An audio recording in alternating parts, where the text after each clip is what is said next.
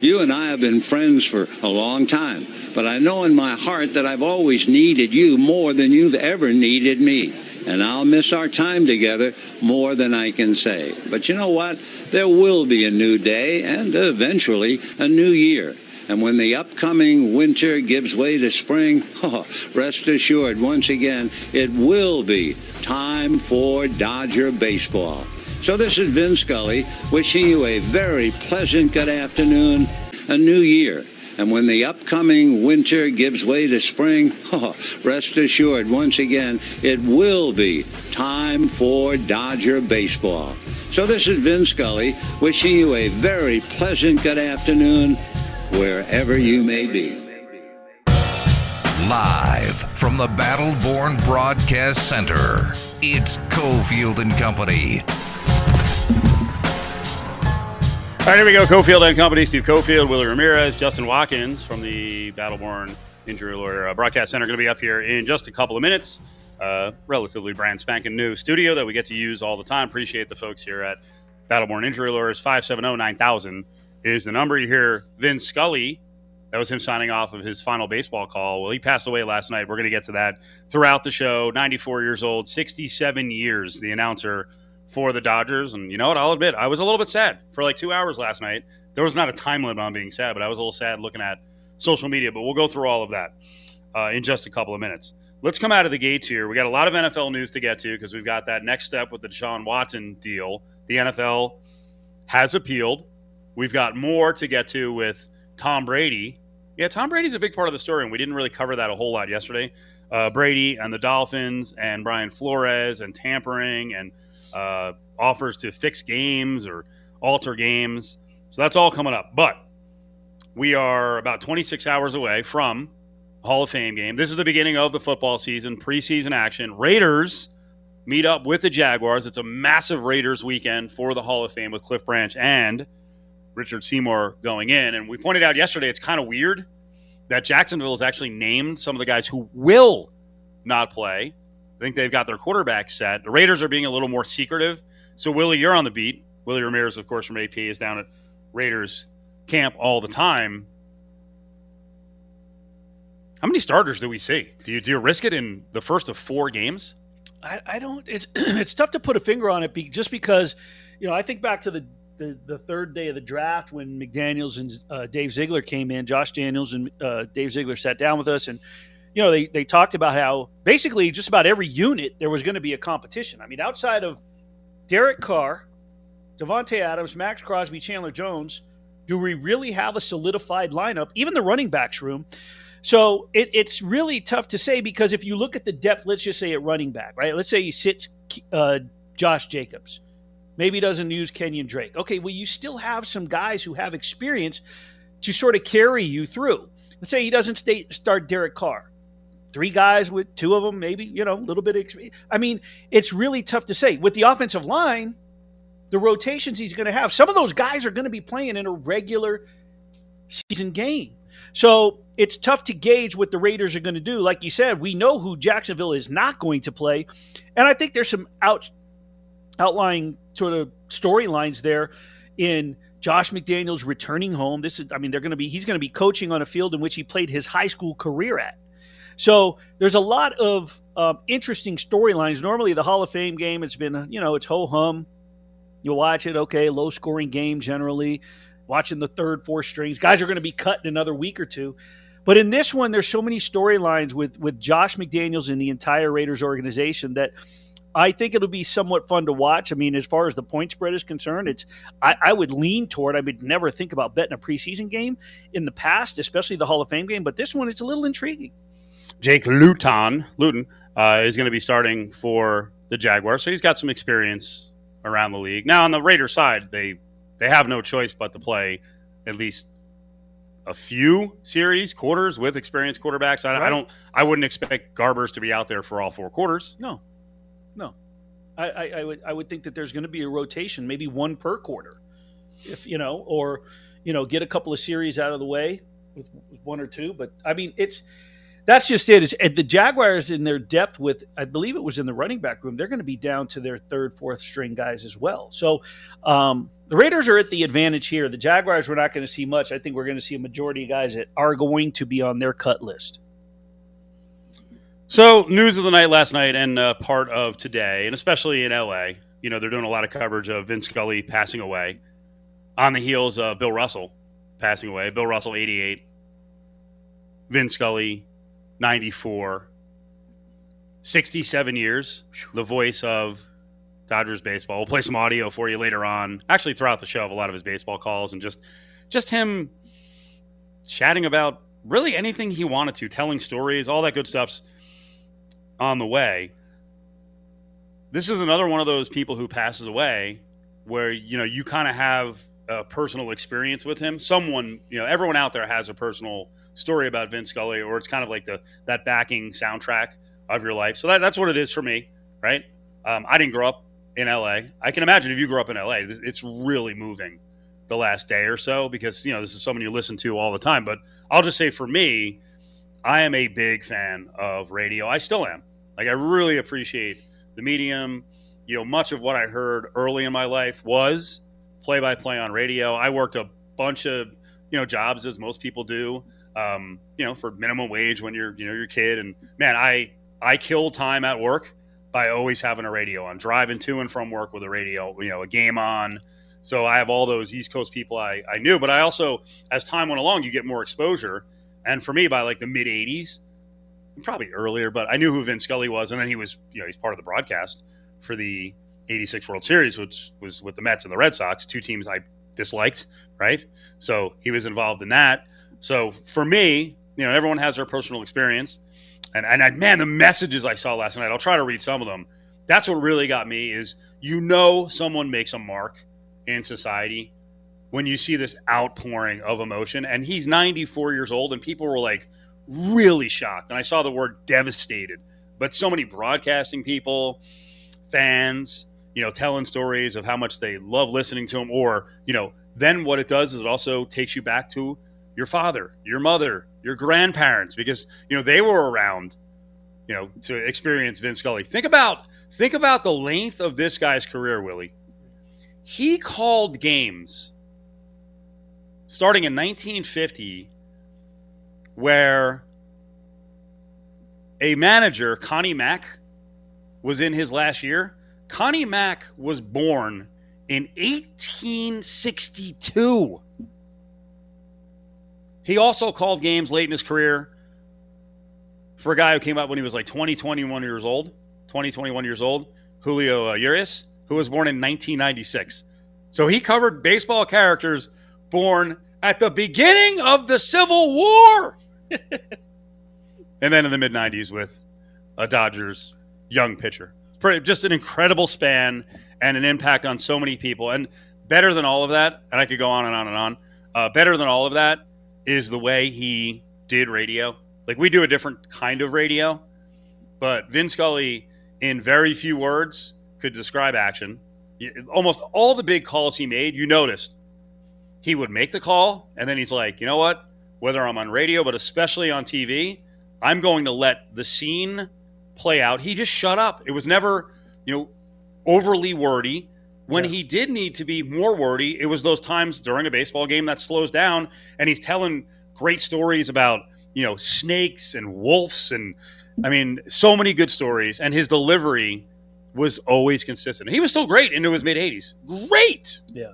He is one of the best of all time. I'd say the best play-by-play guy on baseball of all time. And even though we do sports talk radio, guys like that describing the action of something they love helps you fall in love with sports. And in some ways, that's why I do what I do. It's not very similar to Vin Scully. I'm not going to compare myself.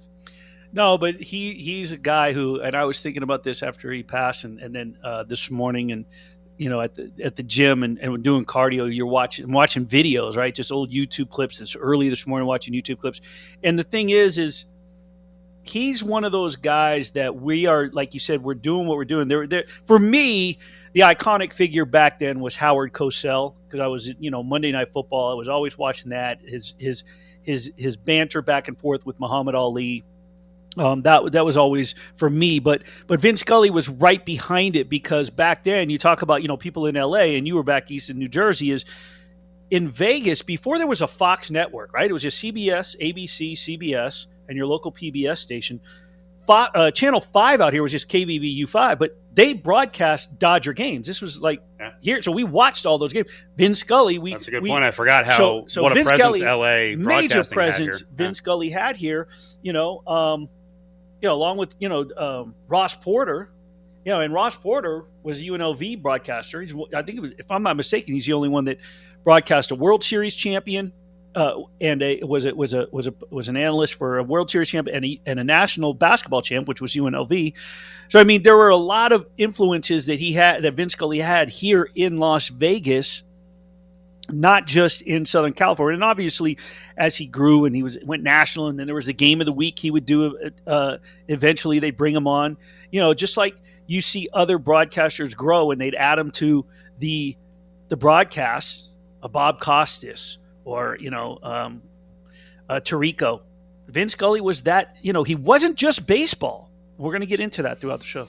So a lot of Vin Scully talk today throughout the show. Let's do a giveaway right now to kick things off in style. 4 tickets to the ESPN Fan Zone. That's for the Aces and the Chicago Sky. That's coming up next Thursday, the 11th, at the MUA Mick Ultra Arena. That's a 7 o'clock start. Fan Zone is brought to you by Westar Credit Union and Findlay Volkswagen in Henderson. You can grab your own tickets for the Aces at AXS.com. But right now, Fan Zone tickets, ESPN Fan Zone tickets, Ari's got 4 of them, 364-1100, caller 7. Coming up next, ESPN Las Vegas legal analyst Justin Watkins joins Cofield and Company in studio to break down the biggest legal stories in the world of sports. And all year long, he answered the demands until he was physically unable to start tonight with 2 bad legs. The bad left hamstring and the swollen right knee. He's trying to catch lightning right now. 3-2 at the plate. High fly ball into right field. She is gone!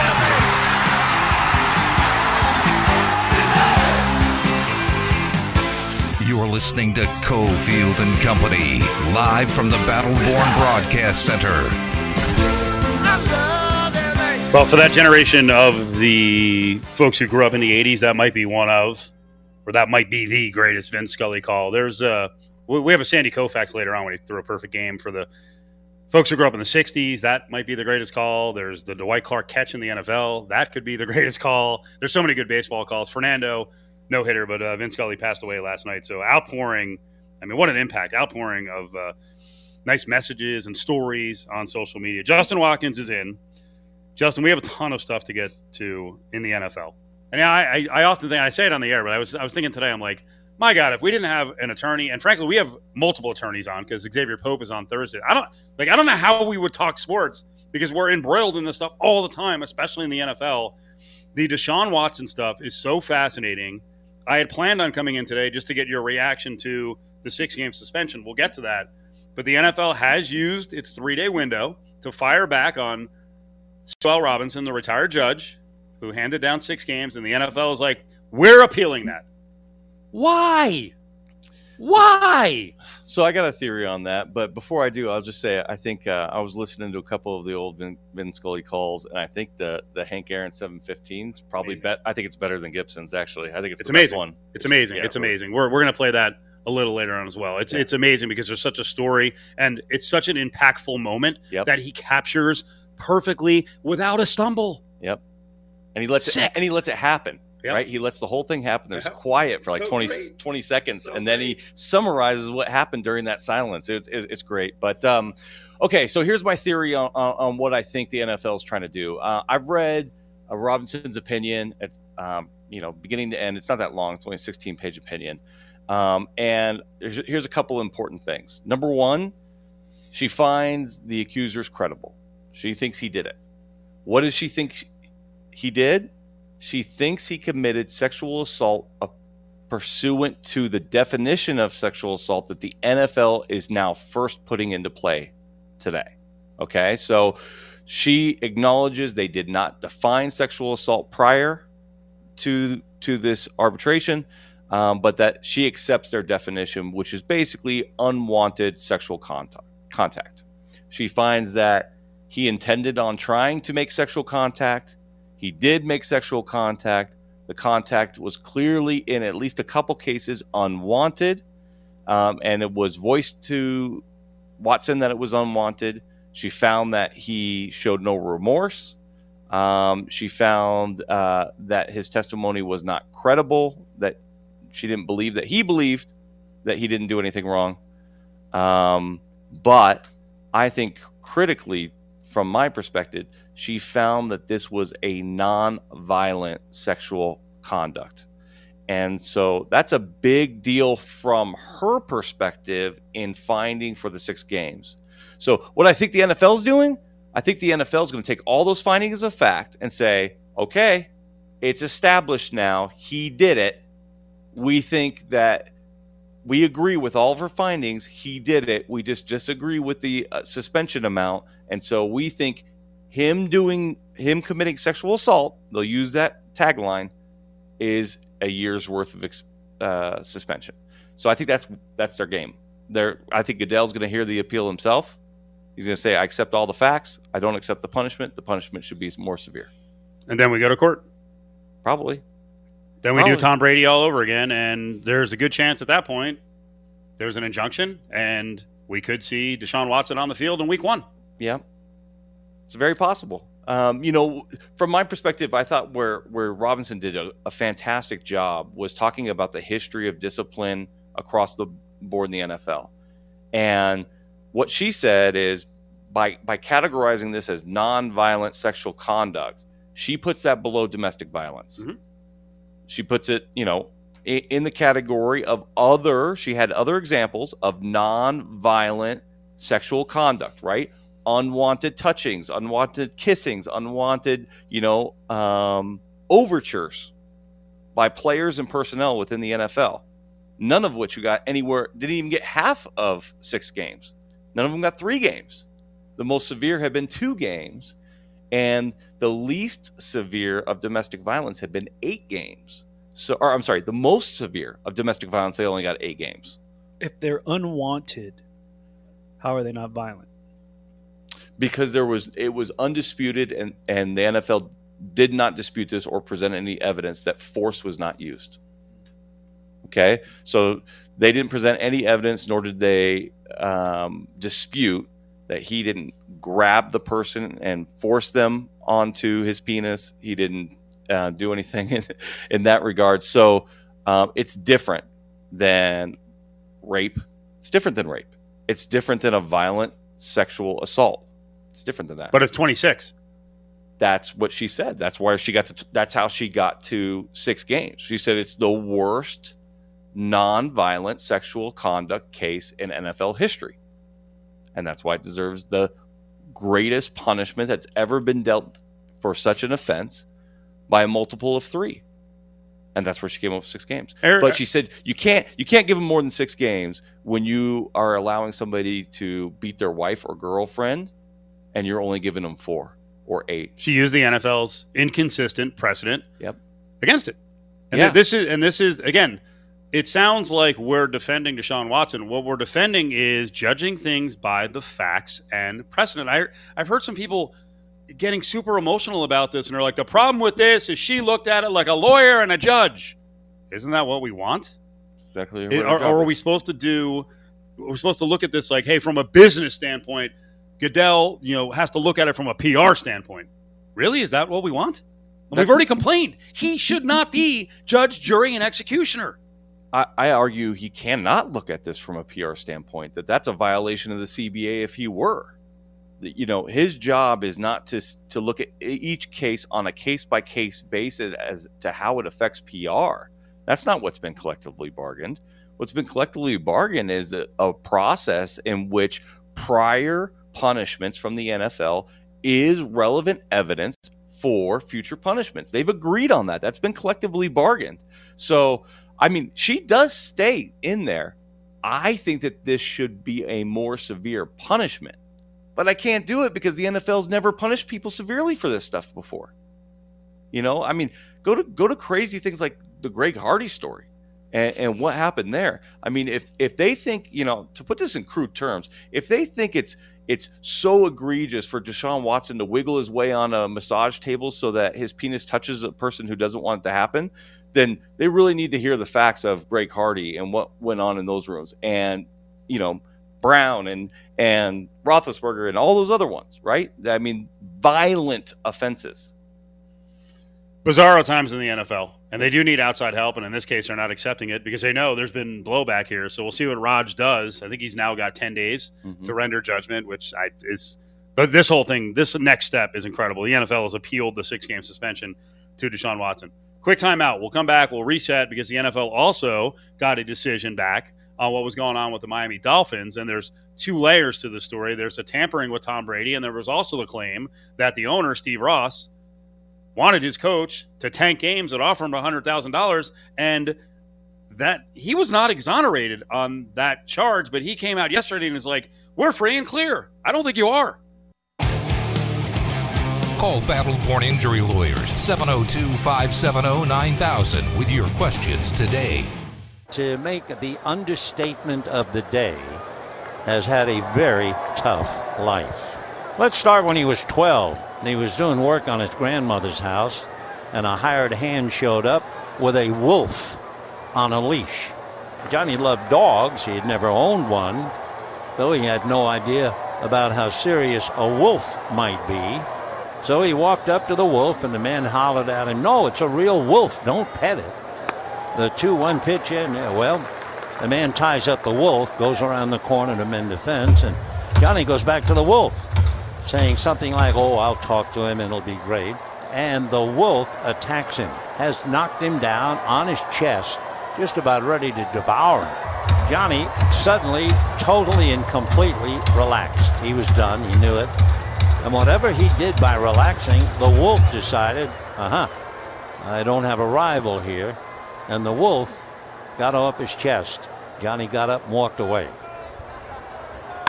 Ground ball by the diving Turner, and the base hit by Johnny Gomes. Now, back to Cofield and Company at the Battleborn Broadcast Center on ESPN Las Vegas. Never misses a beat. Johnny Gomes, the wolf attack, smooth as hell, doing the play-by-play. Vin Scully, rest in peace.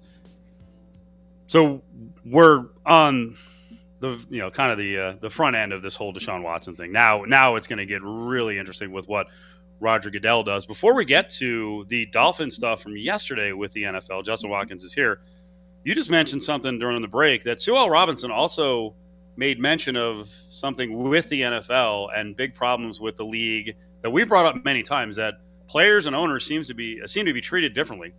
Yeah, she said, without raising any names, but I think it's a thinly veiled shot at how the NFL has treated the Robert Kraft situation. But she said that this conduct policy, the sexual assault policy, applies to owners as well as players and all NFL personnel. That was her interpretation of it. Now, how far does that go beyond here? I don't know that it goes anywhere, but if I'm a future arbitrator and that issue's come before me, I'm going to cite to it. Now, the reality is there's no collective bargaining between owners and the NFL. If, say, for instance, Ross wants to dispute this penalty, he has access right to the courts. He doesn't have to go through a binding arbitration process. Mary Jo White came down with a decision on Ross, saying the Dolphins organization tampered on 2 different occasions with Tom Brady. $1.5 million fine for the owner. 1st and 3rd round picks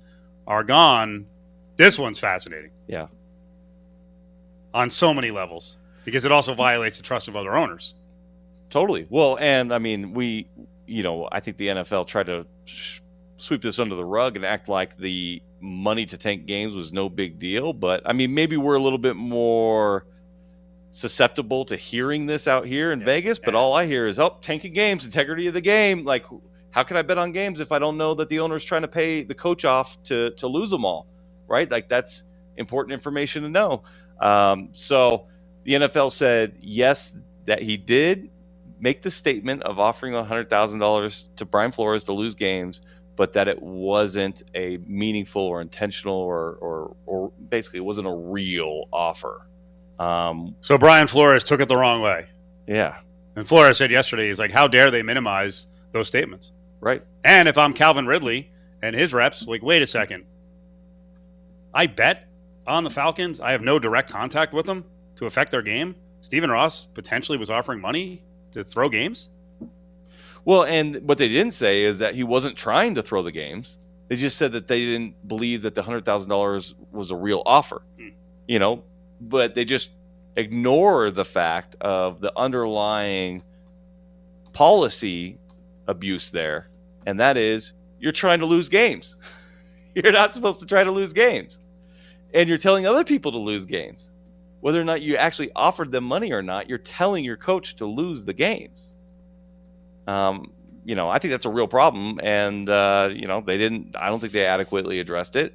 But we got two classes of citizens in the NFL, the owners and what they get to get away with, and then everybody else. But as I mentioned, this is owner v. owners.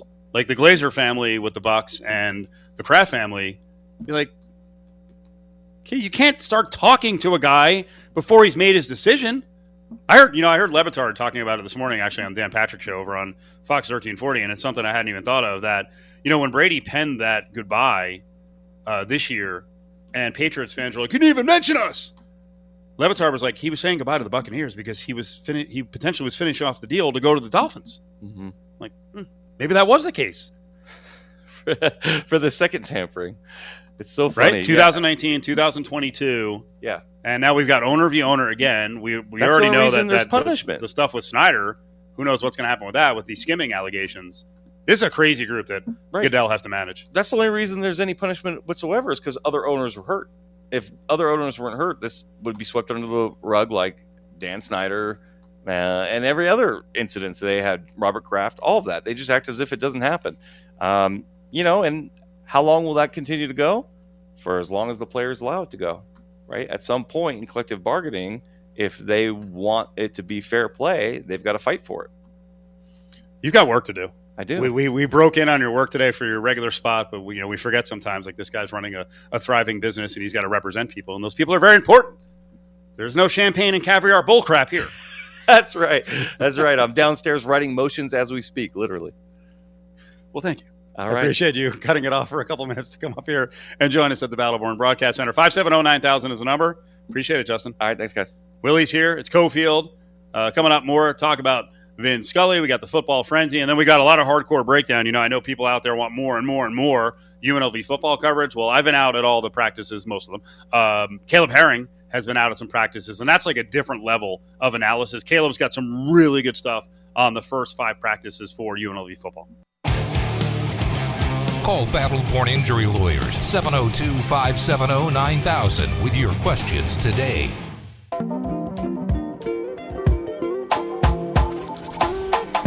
Well, we have sad news to announce. The Dodgers just posted that Vin Scully, the longtime broadcaster for the Dodgers, passed away today at the age of 94. You don't have to be from the LA area to appreciate what that man did for not just baseball, but for all of the sports that he announced. I know, Mike, that touches your heart. Whew, I loved him. He taught me baseball. You're listening to Cofield and Company, live from the Battleborn Broadcast Center on ESPN Las Vegas. Yeah, that was really cool. That was during the Giants TV broadcast last night, and Mike Krukow, former Major League pitcher, said, I loved Vin Scully. Also said the first time he heard Scully say his name, he's like, I've arrived. Like, I made it to Major League Baseball. Really cool. The outpouring of well wishes for Vin Scully, just amazing yesterday and today. This guy knows a lot about sports, past and present, and we've got NABJ in town. David Aldridge is going to be part of that. A longtime expert on the NBA. He's working for The Athletic now, and he gives Cofield and Company here in Vegas a couple of minutes. How are you, sir? I'm good. How you guys doing? We're good. The Vin Scully stuff is sad, and I know you're, I'm an East Coast guy, a Northeast guy, New Jersey guy. You grew up in D.C., so I don't know, what did Vin Scully mean to you as a voice of sports? Well, look, you don't have to have, I think the gentleman said, lived in L.A. or been a Dodgers fan to understand what Vin Scully meant to baseball. it wasn't just his talent, which was substantial. It was his incredible decency as a human being. There's so many stories from so many people that I know that work in baseball, that covered baseball, that all have the same thing, that at some point early in their careers when they were just starting out and nobody was paying them any attention or knew who they were, if they were at a Dodgers game or they were, in that orbit, at some point Vin Scully came up to them and introduced himself to them, as if to say, hey, you're part of this, you're part of the baseball fraternity, you're part of the baseball family. And it was always the same thing. Please, come up to the booth anytime and talk to me.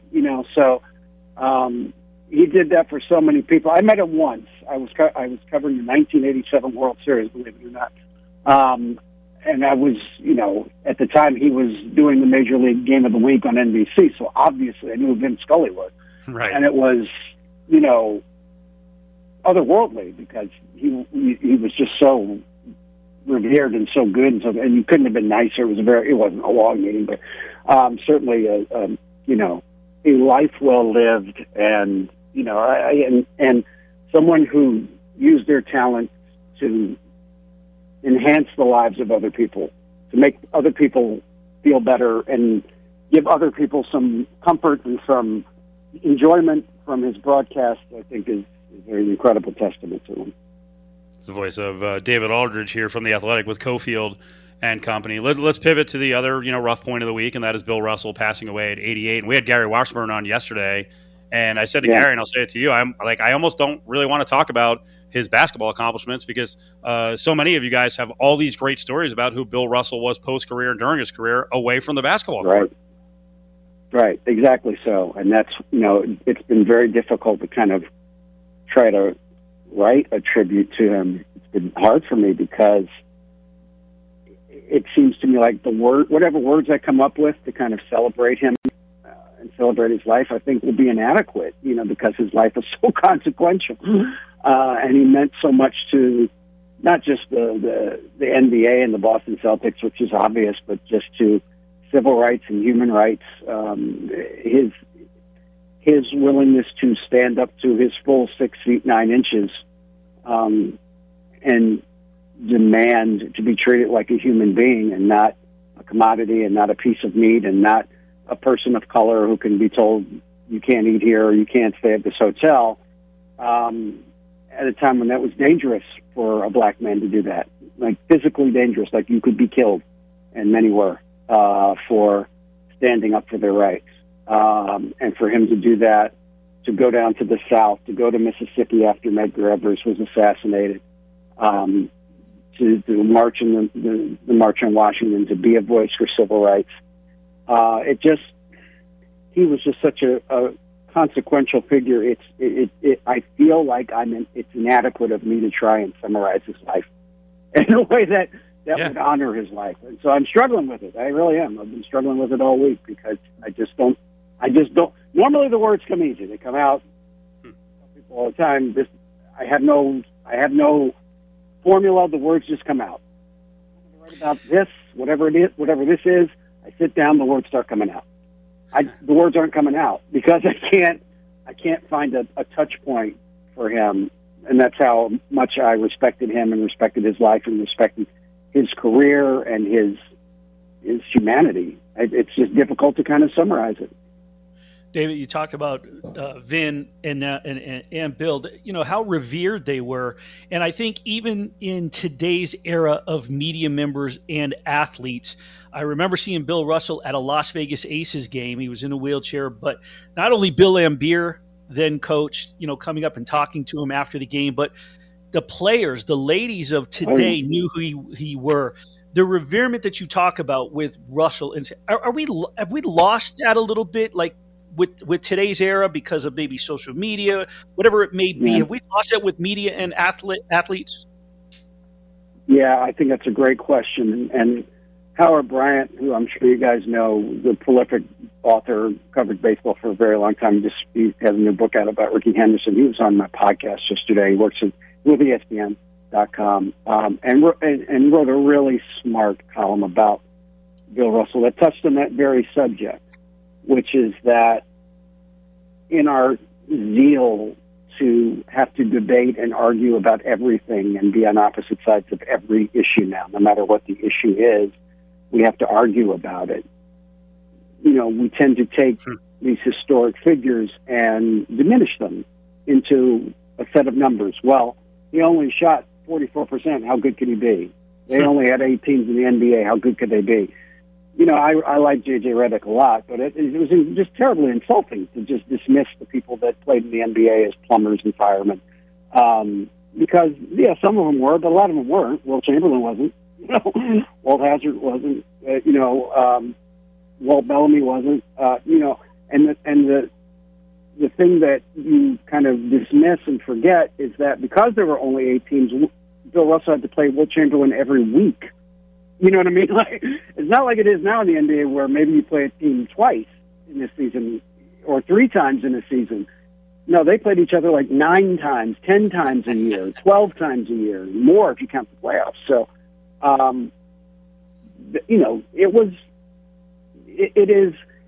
it's diminishing to someone as great as Bill Russell to try and reduce him to a set of numbers. Even 11 titles, which is kind of the trump card of all trump cards, right?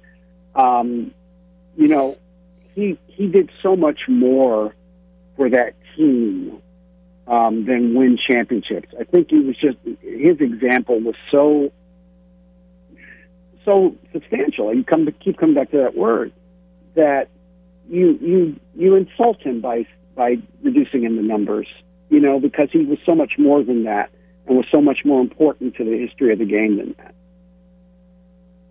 David Aldridge on Cofield and Company here in Vegas. He mentioned his podcast, Hoops Adjacent, and the most recent episode with Howard Bryant and Marcus Thompson. I saw you tweet a lot about and wrote about baseball the last couple of days for DC, and you're a real DC guy. I mean, you're born there, you went to school there, to Matha, you went to American, so I'm sure you follow as a media person and as a fan, and you know fans, and I really felt what you were saying yesterday about, when these teams decide to just bail and trade young stars, it can be gut wrenching. Yeah, it's really tough because, baseball of all the sports really, because there's just so many games, they have twice as many games as the NBA and the NHL have, and, 10 times as many games as the NFL does in a given season. And so if you become a fan of a team, you have to invest a lot of time or money, and it's usually both. Like, it's not cheap to go to a major league game. You guys know that. So if you go to 5 games a year, you have to spend a lot of money to take your family to a baseball game. And then even if you don't go to the games, if you just watch them on TV, that's 3.5, 4 hours every day for 6 months. It's a lot of you give a lot to be a fan of a baseball team. Yep. And so I think it can't just be transactional. You know what I mean? And this is I guess the point I was trying to make is that you ask fans to give their hearts to a team and support the team, not just for 1 year, but for decades, right? You want pass it on, father to son, mother to daughter, family to family. Okay, if people make that decision, all right, I'm going to support you. Just say, yeah, but the guy who's like the greatest player, who's going to be the greatest player to ever put on his uniform, we got to trade him. Sorry, we just can't keep him. That's hard. That's hard. Fans go, wait, like I'm all in. What are you doing?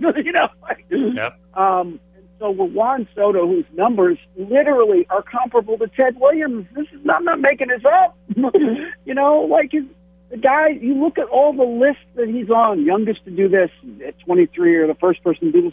The only other people on the list are guys like Ty Cobb and Ted Williams and Joe DiMaggio. You know what I mean? And so he's gotten off to the kind of start that only the greatest who ever played this game have gotten off to.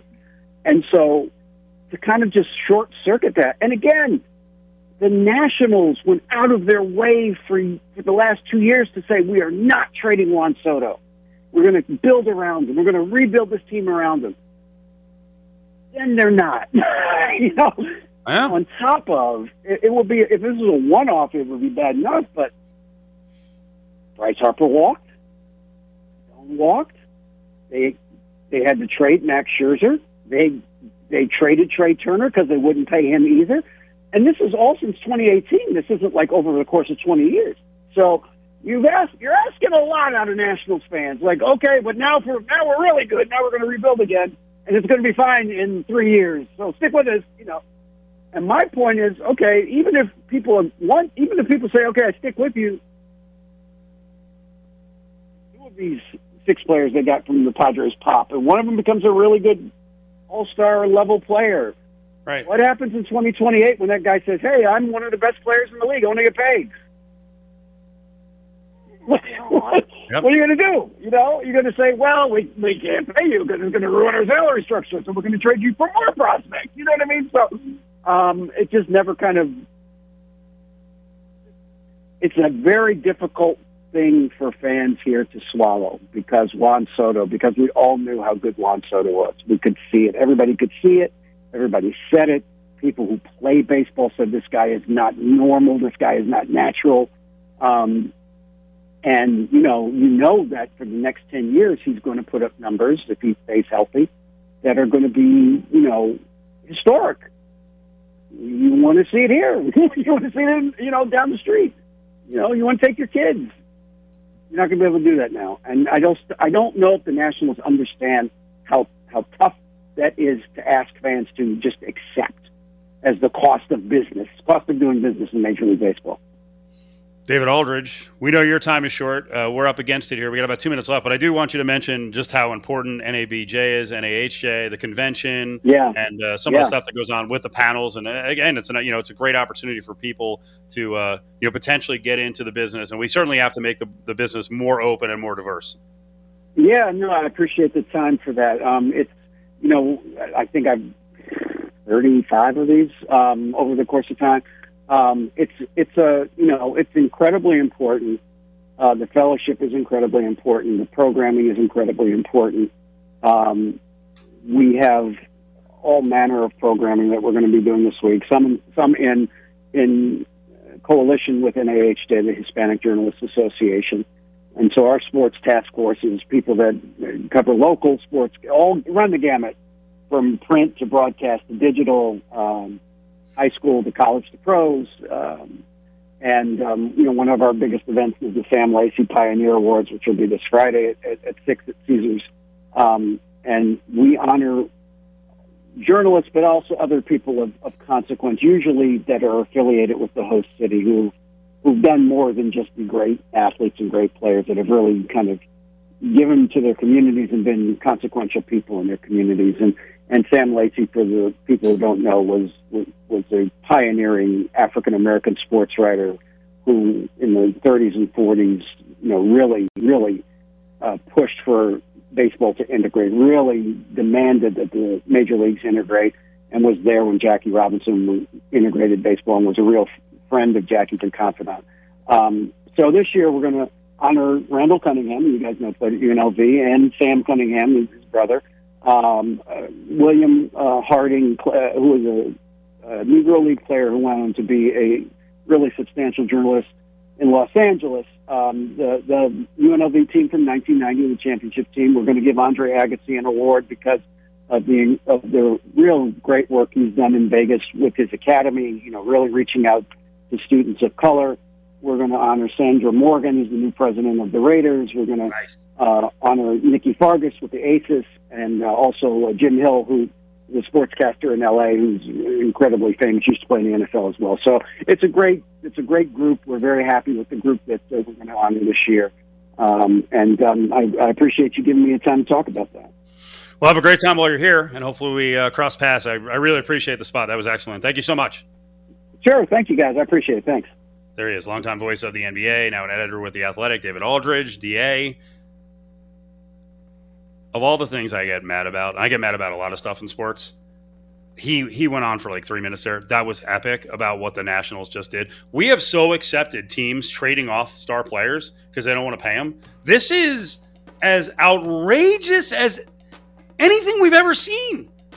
They sold Washington on getting baseball back in 2005. It's 17 years. Now they're rebuilding. It's a major market. Think about what just happened. Juan Soto on the heels of Trey Turner and Bryce Harper, all under 26 years old. What the frig? Aren't you supposed to build around guys like this? They should all be around. What's the freaking point?